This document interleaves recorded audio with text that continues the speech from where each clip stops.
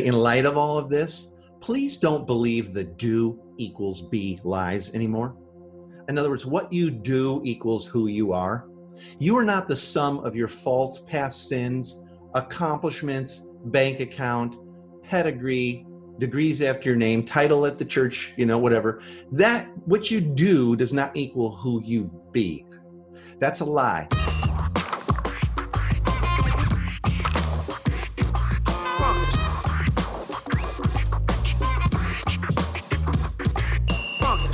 Welcome to the Everyday Disciple Podcast, where you'll learn how to live with greater intentionality and an integrated faith that naturally fits into every area of life. In other words, discipleship as a lifestyle. This is the stuff your parents, pastors, and seminary professors probably forgot to tell you. And now, here's your host, Caesar Kalinowski. Okay, alrighty. Here we are again, back together. That's super. That's awesome. I hope that you are having a great day, and I hope that you're experiencing grace in all of its measure and forms, which just it keeps expanding and getting bigger and bigger. And I hope you know that, and I hope you're sharing that and rehearsing that. If you listened to the podcast yesterday, you realize we had a very special episode where I shared with you day one of the Everyday Disciple Challenge. I shared the audio with you, and that was an episode and the training about what is discipleship. And we really dug deep into the difference between evangelism and discipleship and how they're actually more linked than we ever thought, instead of separate, like one thing leads to the other, but they're really both connected. So if you didn't hear yesterday's podcast on what is discipleship, I want you to just, stop right now and go back and hear that, okay? But today, another special episode, I'm going to share with you the audio from our day 2 training from the Everyday Disciple Challenge.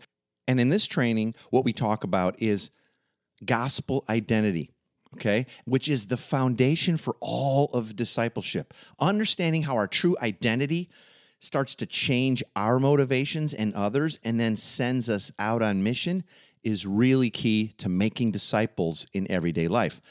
We're a little overwhelmed by how many people were on yesterday's challenge and how much homework's come in. It's been phenomenal, and the responses have been great. And I hope and believe that you're going to enjoy this part of the training just as much as yesterday's. And I want to get right to it, because there's plenty. And so here we go. Listen to this. Make some notes. Feel free to hop into the Everyday Disciple podcast group. That's where the training and the comments and homework all get posted. You can go to everydaydisciple.com/Facebook. That'll take you right to that group. Feel free to join us in that. You can also see the full video of that. But here, listen to this now, and then I'm going to come back at the end with just a few comments. What did we learn yesterday? Yesterday, we learned that Jesus taught and modeled discipleship that preceded people becoming Christians. I don't know if you ever thought about that, though. Jesus never discipled Christians. There weren't any. And even when he sent his disciples out, go and make disciples now all over the world, it says in Matthew 28 at the Ascension, some of them still did not believe. They weren't believers in that sense, that he was the Messiah, that he was actually the Savior of the world. Isn't that crazy?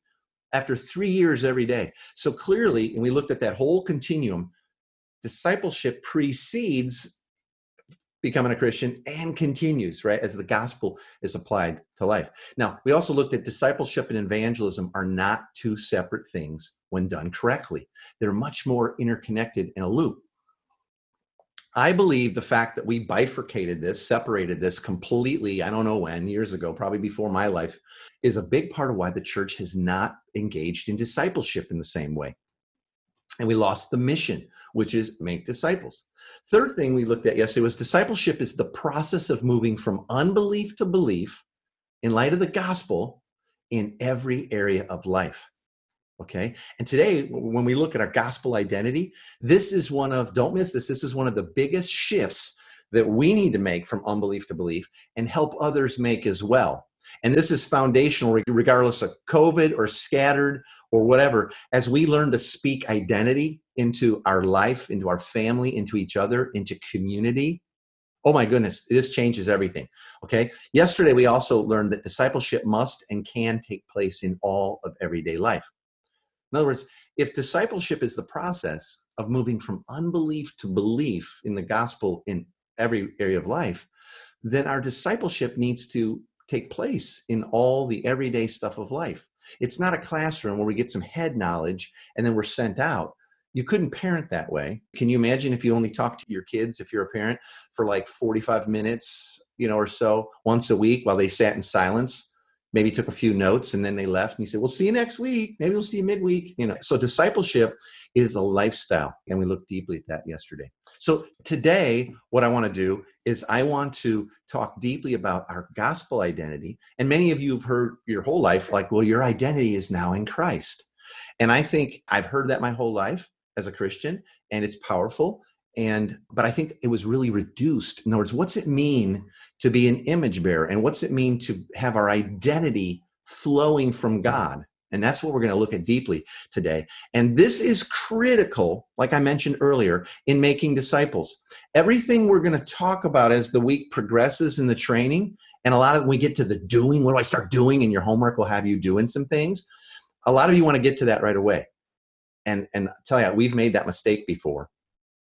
Remember yesterday I started telling you about the first time we started to live this way in community and it didn't go so well? Let me tell you the rest of that story as we get going. So years and years ago, before we started living this way in community, like a family on mission, like a family of missionaries right here, like we'd been sent overseas, but we were doing it right here.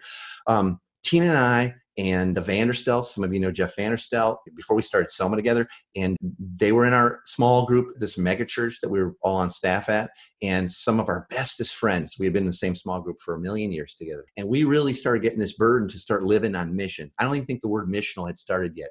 And we started introducing some ideas and concepts, and people were like, yeah, that kind of sounds good.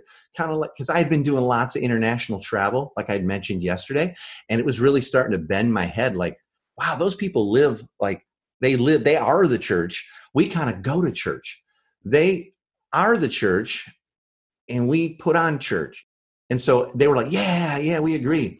But then as soon as we started saying, let's start inviting like our not yet believing neighbors and friends, and some of them we had in common, to like some meals and stuff. I'm like, oh, that'd be a good idea. But oh man, we're busy these days. And they're like, how about Saturday? Or in a couple Saturdays, let's go out and let's do a service project together and we'll invite our neighbors and their kids and we'll have a meal afterwards. And they're like, oh yeah, there's a lot of soccer going on right now. And even though it's not going on this weekend, we just feel like we really got to get to cleaning that garage. And it didn't go very well. And see, what had happened is we hadn't formed people in their identity. And we were using lots of should language. You should be doing this. And aren't we supposed to do this? Jesus died for you. You should do this. And we like to say there's no should or shouldn't in the gospel. You get to because of what Christ has done, or you need not because this is true of you and what Christ has done. This is true of your identity. And so we say, stop shoulding all over yourself and everyone else. But that's what we were doing, and it didn't go well. And actually, it ended up our small group kind of just said, well, you guys go that way, and we'll take the summer off, and then we'll find something else. And what was at the core of that mistake, we didn't know it yet, was we weren't formed in our identity, our full gospel identity, and we hadn't formed others in that as well. Now, what I'm going to share with you today, you may or may not know, and you may have heard of this many, many times, but you may not have. But our identity flows right out of the Great Commission in Matthew 28. Jesus says, go and make disciples and baptize them in the name of the Father and in the name of the Son and in the name of the Holy Spirit. He's saying immerse them in this. And that's all a great identity statement. Think about that. In the name of. Whoever's name you bear is whose family you're a part of. Baptize them in the name of the Father. Whoa. Heavy, right? In the name of the Son, family relationship. In the name of the Holy Spirit. See, our identity flows right out of the Trinity. To say our image is from God, like we're created in the image of God, is kind of out there and hazy and all. But the truth is, it's super grounded in the Trinitarian identity of God. We're not just now as Christians, like our identity is found in Christ, true, but it's also found in the Father and it's found in the Spirit. And each of these is powerful in our, understanding our identity and our authority and our privilege as sons and daughters. It really, really is. And without this, without our being, understand our being, then all of our doing and trying to move people to new missional forms, or let's start small churches in our houses because we can't gather the same way, and all that doing, if it isn't preceded by a deep-rooted belief and understanding of our identity, like a huge shift from unbelief to belief about what's true of us and the implications, all that doing, I tell you, it becomes law. It really does. It becomes sort of a new law. And eventually people are going to be like, well, I don't know. And why do we have to do it? Why can't we just, right? And you're going to get frustrated, and you're going to feel like, man, these people, this is all super foundational. So let me go ahead. I'm going to go back to sharing my screen, and we're going to dive in really, really deep. And let me go ahead. I'm going to turn off my video, get myself out of the way there. Okay. So look at this. Our identity, right? Baptize them, soak them, immerse them in the name of the Father, in the name of the Son, name of the Holy Spirit, flows right out all that. If God is our Father, you believe that, right? I know you do. If God is all of our Father, then we are his children who live as brothers and sisters. That's who we all are. And that makes us a family. The church is primarily and foremost a family. It's not a meeting. It's not a building. It's not a denomination. It's not a set of doctrines. God is our Father. We are his children. That makes us brothers and sisters. We're a family. We are a family. That is really, really important to understand. That comes right out of all kinds of scripture. I could quote scripture for probably the whole time here today. Look at 2 Corinthians 6:18. The Apostle Paul says, and I will be a father to you, talking about God, and you will be my sons and daughters, says the Lord Almighty. Hebrews 2:11. Both the one who makes people holy and those who are made holy are of the same family. So Jesus is not ashamed to call them brothers and sisters. How powerful is that? Is that amazing?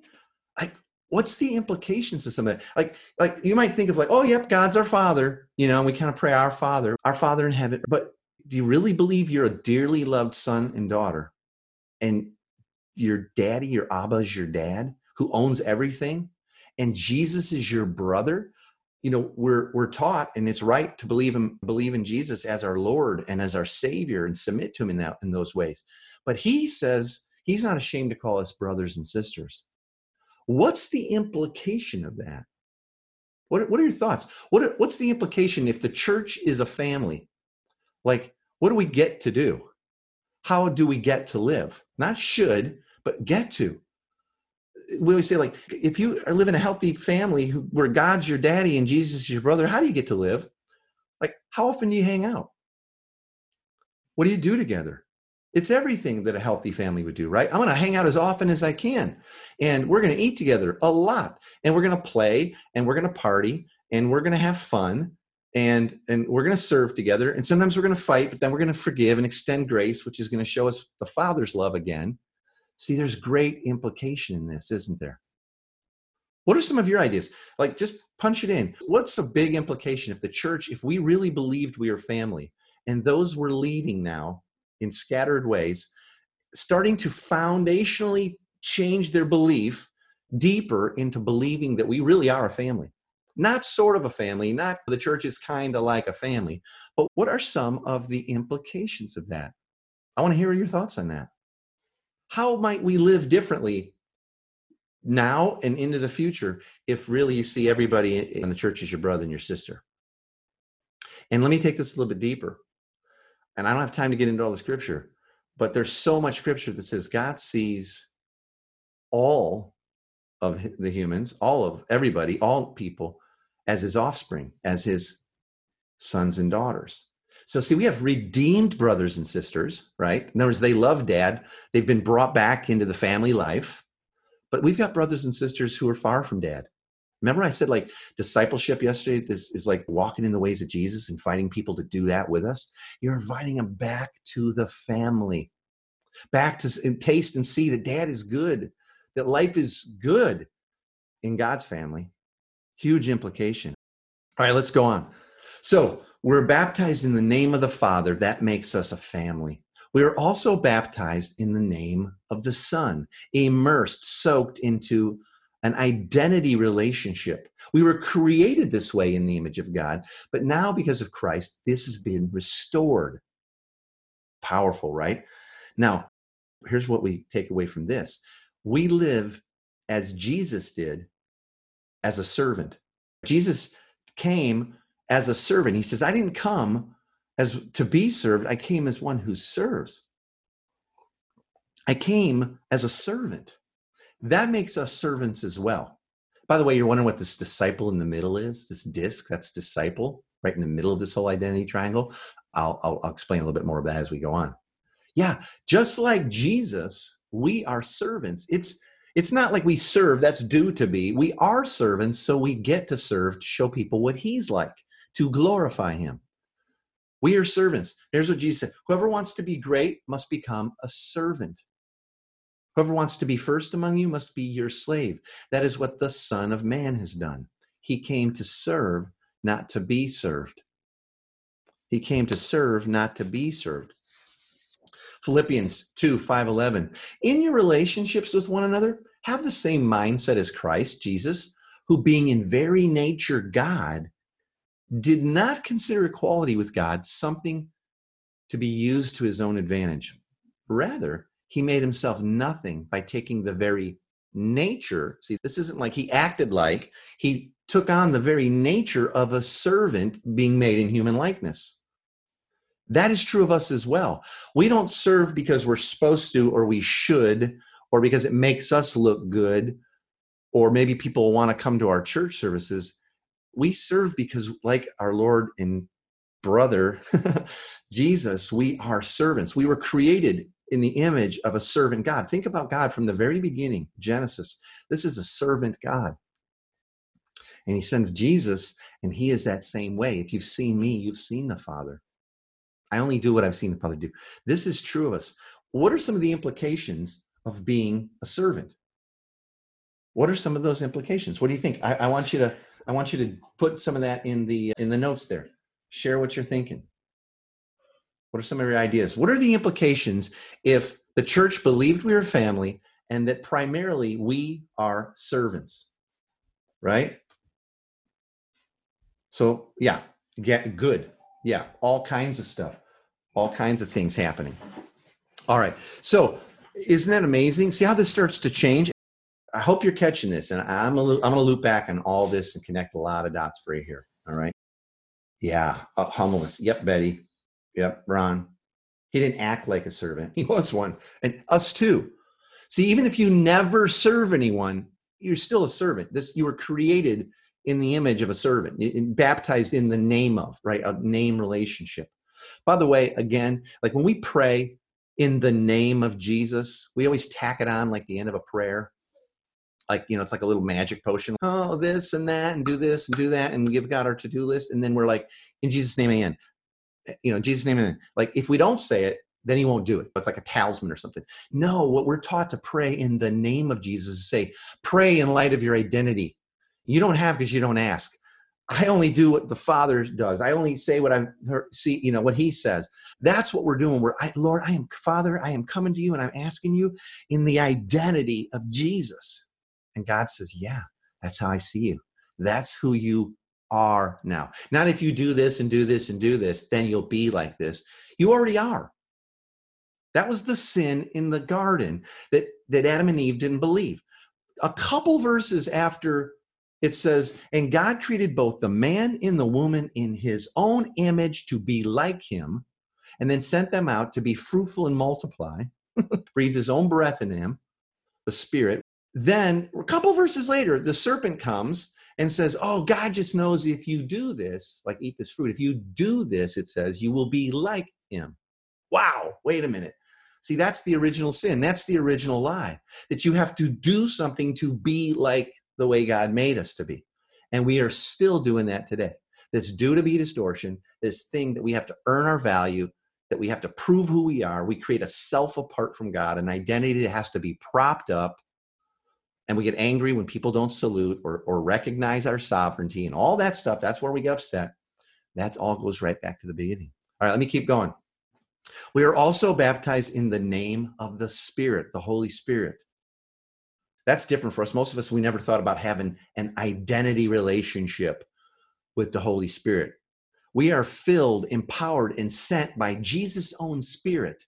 That makes us missionaries. In Scripture, when it says sent ones, we translate that in English to missionaries. You are a missionary regardless. You don't have to go overseas and do anything to be a missionary. We have a missionary God. Right after Adam and Eve choose to disobey and believe the lie, God goes looking for them. Where are you? He goes out on a journey, a missionary journey, to go and find them. He sends his son on a missionary journey.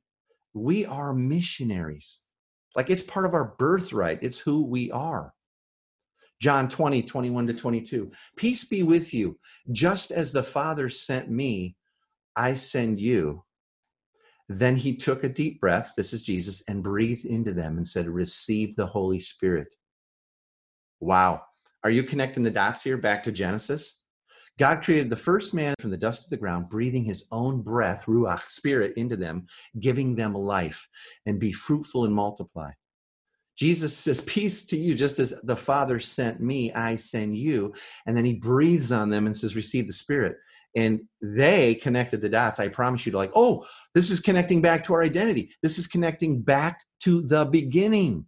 This is who we are. He's reminding us that, and he's provided that reality. He's restored that reality. Be fruitful and multiply is kind of like go and make disciples, fill the world with my glory. Wow. Wow. Are you kidding? What is the implication here? Think about it, even with our scattered times. If you believe you're a missionary, then anywhere you are, wherever you go, even if it's like with a mask on or it's limited at use, it's different, you are a missionary. Okay. A few weeks ago, Tina and I were, I'll stop sharing for a second. Let me put my screen back on. Hang on one second. Okay. How do I get this going? There we go. I'll stop. Tina and I, a few weeks ago, with our grandson, Patton, and we take him to the local airport. It's really small. It's not like the big SeaTac airport, but the planes come and go all day, and he loves it. We go and we get some tater tots, and we know the staff and getting to know people. And a few weeks back, we met this lady, Julia, and she was sitting there by herself eating. And because it's social distancing, we were at the table, the three of us eating ours. And she pretty much inserted herself into our conversation the whole time. And we were like, great. And right away, we're starting to think, this might be a person of peace. This is someone who's kind of leaning towards us in relationship. And so we talked and talked and talked. Before we left, she gave Tina her card and said, hey, I live like 5 minutes away. I'm here a lot. Anytime you guys want to come, I'll come and I'll meet you guys. We're like, awesome. Thanks, God. Right? So a few weeks later, maybe 2 weeks later, kind of last minute, we end up going to this airport with Patton again on our way from somewhere to somewhere else. And it dawns on us like, oh my goodness, we promised her we would call Julia, and we didn't. And so we're like, she's sitting there in the exact same table. They seat us at the same exact table next to her. And we have all kinds of deep conversation. We're apologizing. Oh my gosh, we forgot and all that. And she's like, that's okay. And we talked and talked and talked. And now last week, we knew we were going to the airport. So on the way, we called her, got her voicemail, told her what we were doing, said, sorry, it's a little last minute. We just decided, but we promised you we would.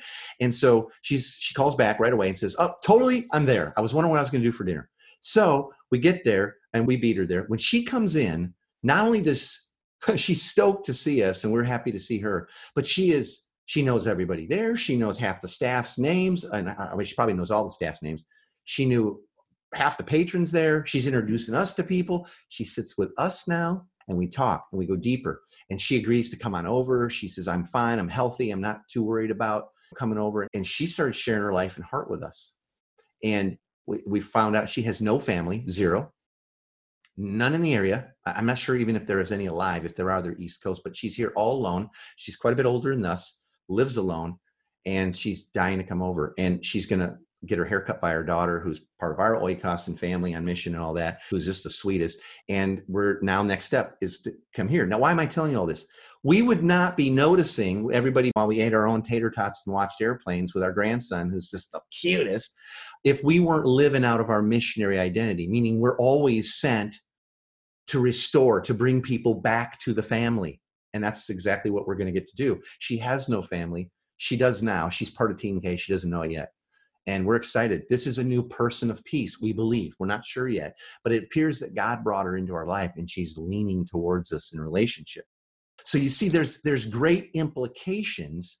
There's great implications for us when we believe not only that we're missionaries, but we believe our full identity.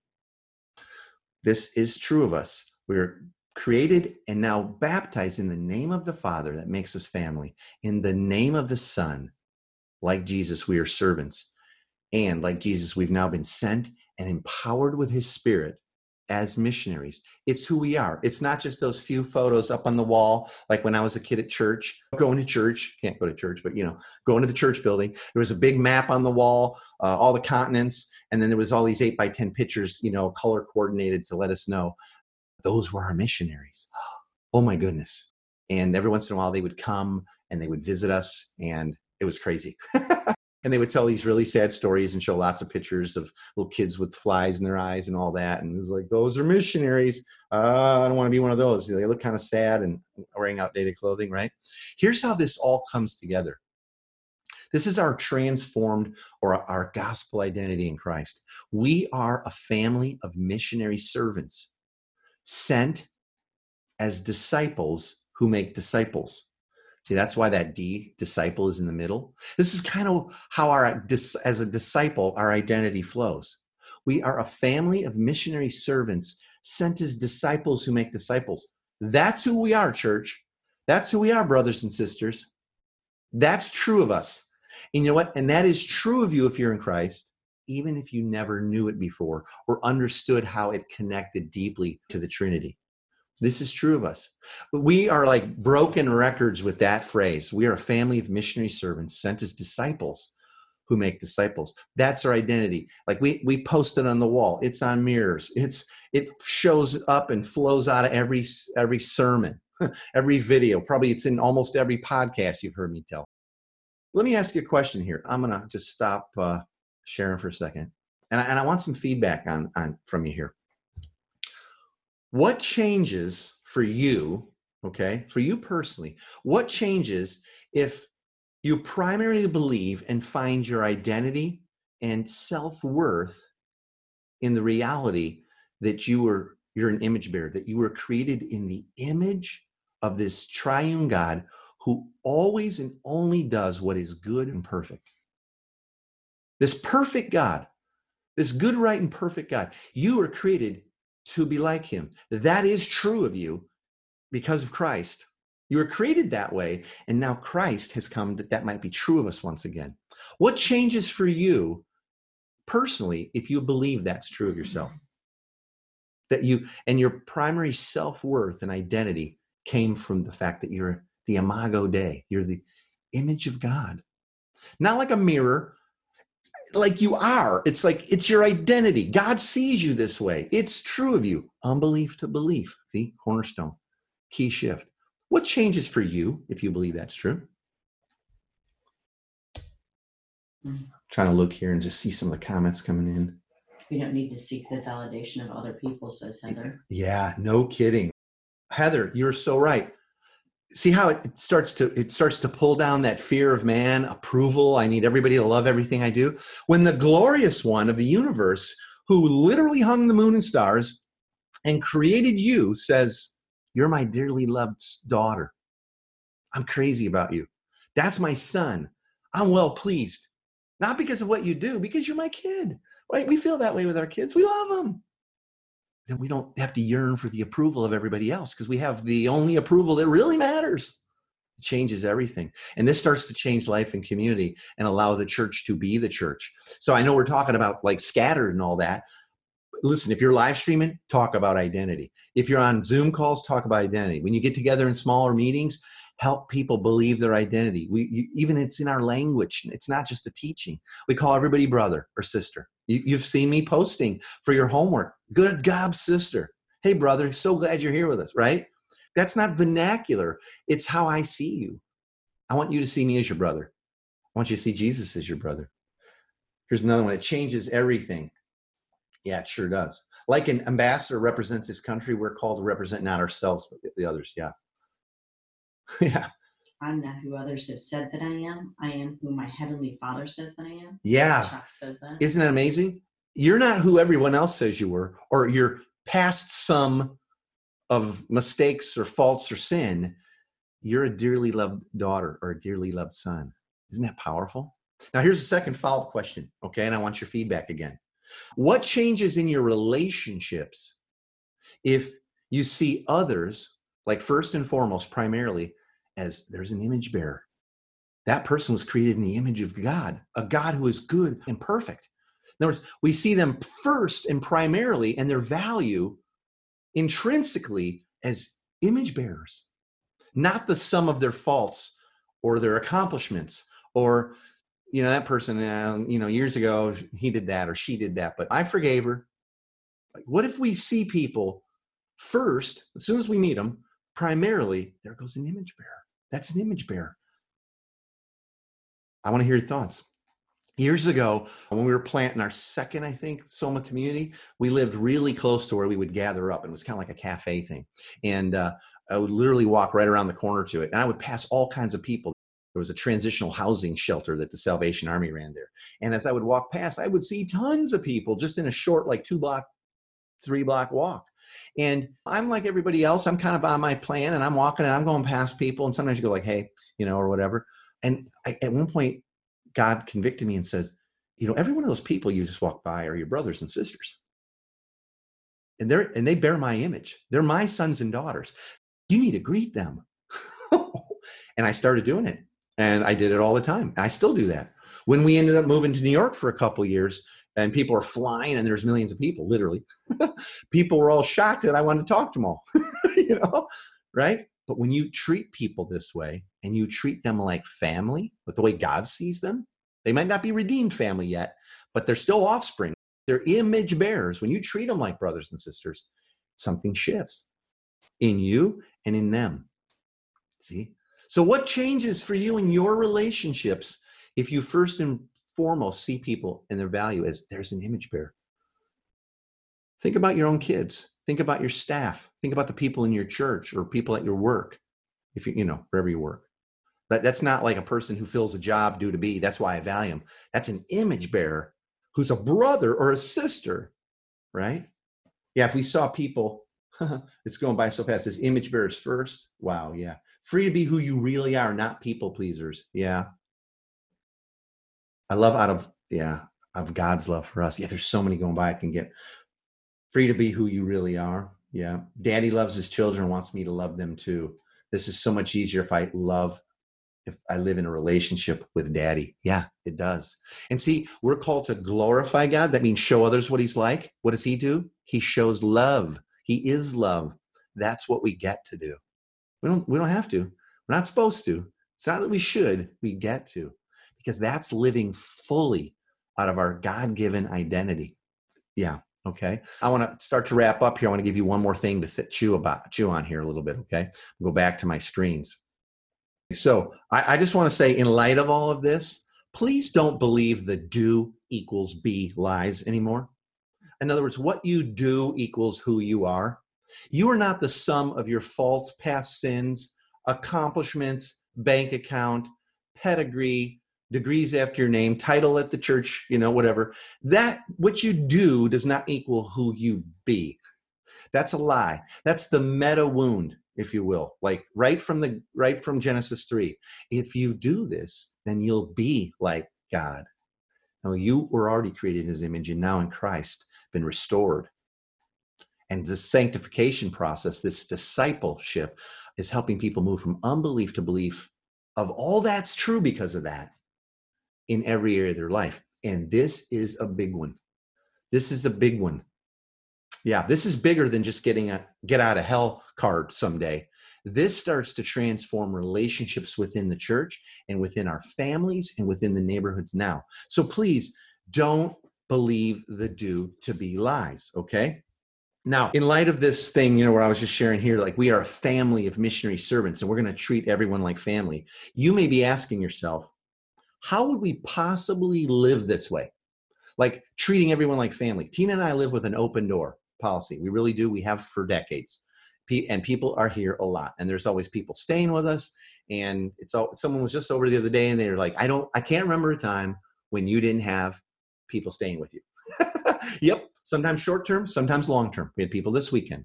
I'll probably listen to them. Tim and Deb. Hey, love you guys. Brothers, sister. And you're wondering, how would I ever live this way?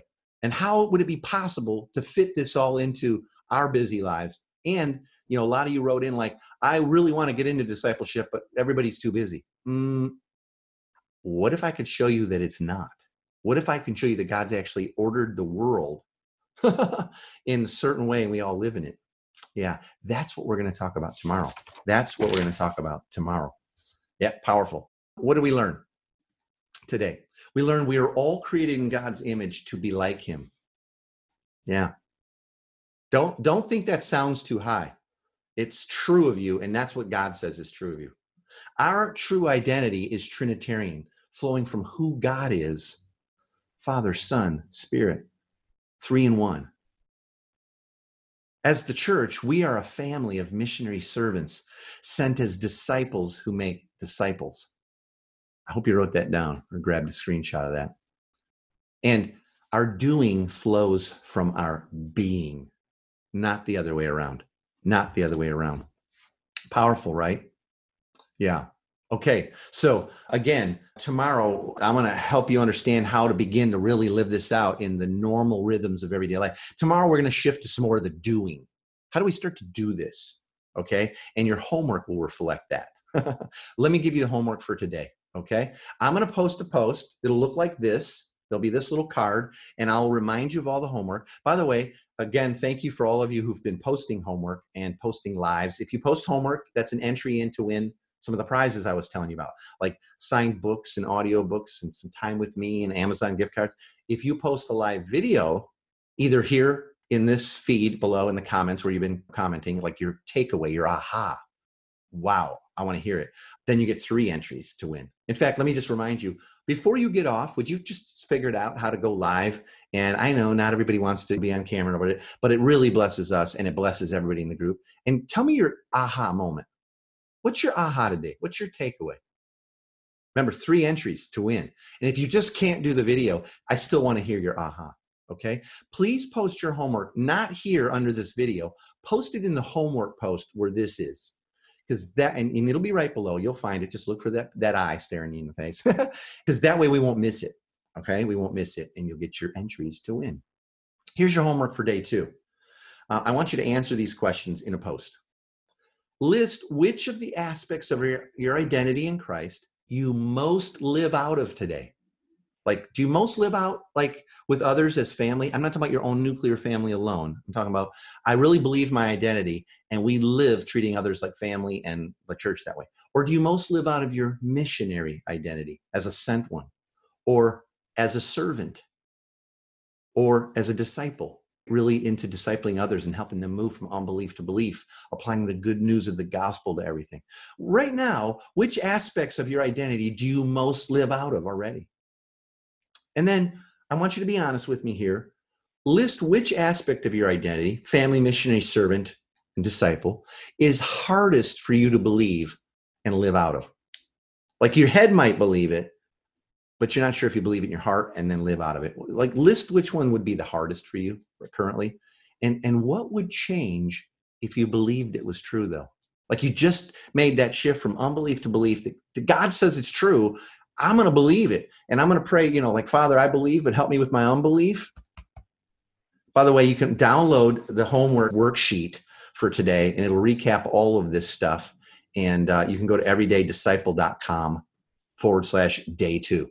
Okay. And then it's free. Just boom, pull it right down. Just download that thing. And you can print it off as a reminder or fill it out for yourself and then post your homework, right? Post your homework back here under this. I'll have that up within 10 or 15 minutes of getting off today.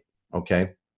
So that's kind of it for today. Tomorrow, I'm going to talk about discipleship rhythms in all of life. And I'm going to pop the lid off. If you've never heard me teach on this or heard anyone teach on this, how God's ordered the whole world in all these rhythms that you already live in, and they're perfect for living out our gospel identity with others.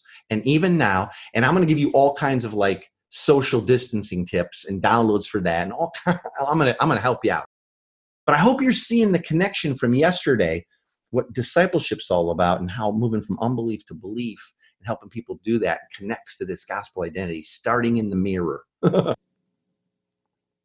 I hope that you are getting just how important it is to understand our true identity in Christ and really in the Trinity. It's much bigger than just sort of saying, oh, our identity in Christ. Sure, but it's, look at that. We're created in the image of a Trinitarian God, and our identity as a family of missionary servants flows from that, and we are now disciples sent as disciples who make disciples, and there's great implication in that. I hope you're getting all that. Again, I want to invite you to come on over and join the party in the Everyday Disciple podcast group where these trainings are and the videos are. So if you want to see all the slides, just go to everydaydisciple.com/Facebook, and that'll take you right there. Okay?